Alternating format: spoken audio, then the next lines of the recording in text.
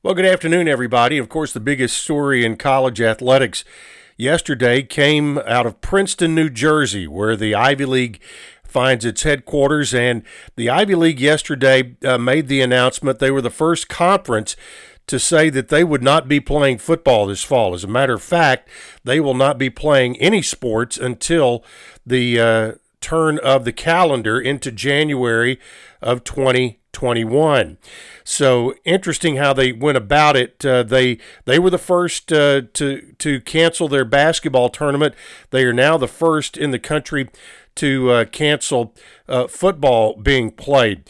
They do say, however, that practice and other athletic training opportunities for enrolled student athletes will be permitted, provided they're structured in accordance with each institution's procedures and applicable state regulations. The Ivy League will also issue guidelines on a phased approach to conditioning and practice activities to allow for interaction among student athletes and coaches that will begin with limited individual and small group workouts and build to small group practice sessions and if public health conditions permit. Well, the obviously everybody has an eye on that. What does that mean for Conference USA, the Southeastern Conference?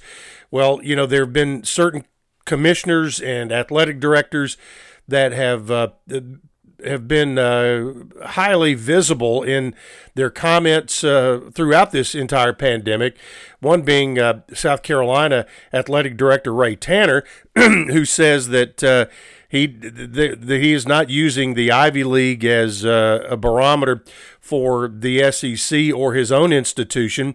The same goes for Big 12 Commissioner Bob Bowlesby, who is one who a lot of people look to. Both of them said they do expect to play football in the fall, but still it is yet to be determined whether or not it will be with fans. So that is still something to be looked forward to. And So just the first domino has fallen there with the Ivy League, and we'll see how it does affect the rest of college athletics. All right, the Middle Tennessee Athletic Department will host its third Zoom webinar that will be open to the public next Wednesday at noon, so put that on your calendar. The third event, titled Moving Forward While Looking Back, is a conversation with Blue Raider legends. It'll feature 6 Middle Tennessee greats from different sports and different eras of Blue Raider athletics.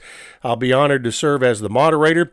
The panel for this webinar will include, from baseball, Bryce Brentz and Clay Snellgrove. From women's basketball, Alicia Clark and Heather Prater Warren.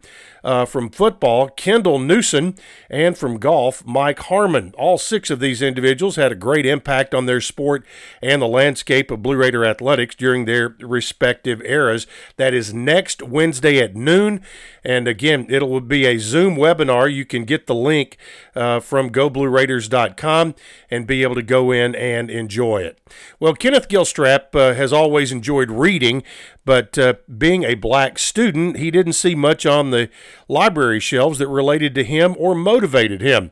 The former Blue Raider defensive back and current cornerbacks coach always wanted to change that for the younger generation of African American children, and he recently fulfilled that dream, self-publishing his first book titled The Boy from the Swamp. There is a full article about that on GoBlueRaiders.com, and it's well worth your time to go take a look at it. Well, Ja'Cory Williams and the Herd That team playing this afternoon in the basketball tournament. We'll tell you how they did tomorrow and give you a final update for the week. Everybody have a great night. Have a great day tomorrow. Be careful and be nice to each other.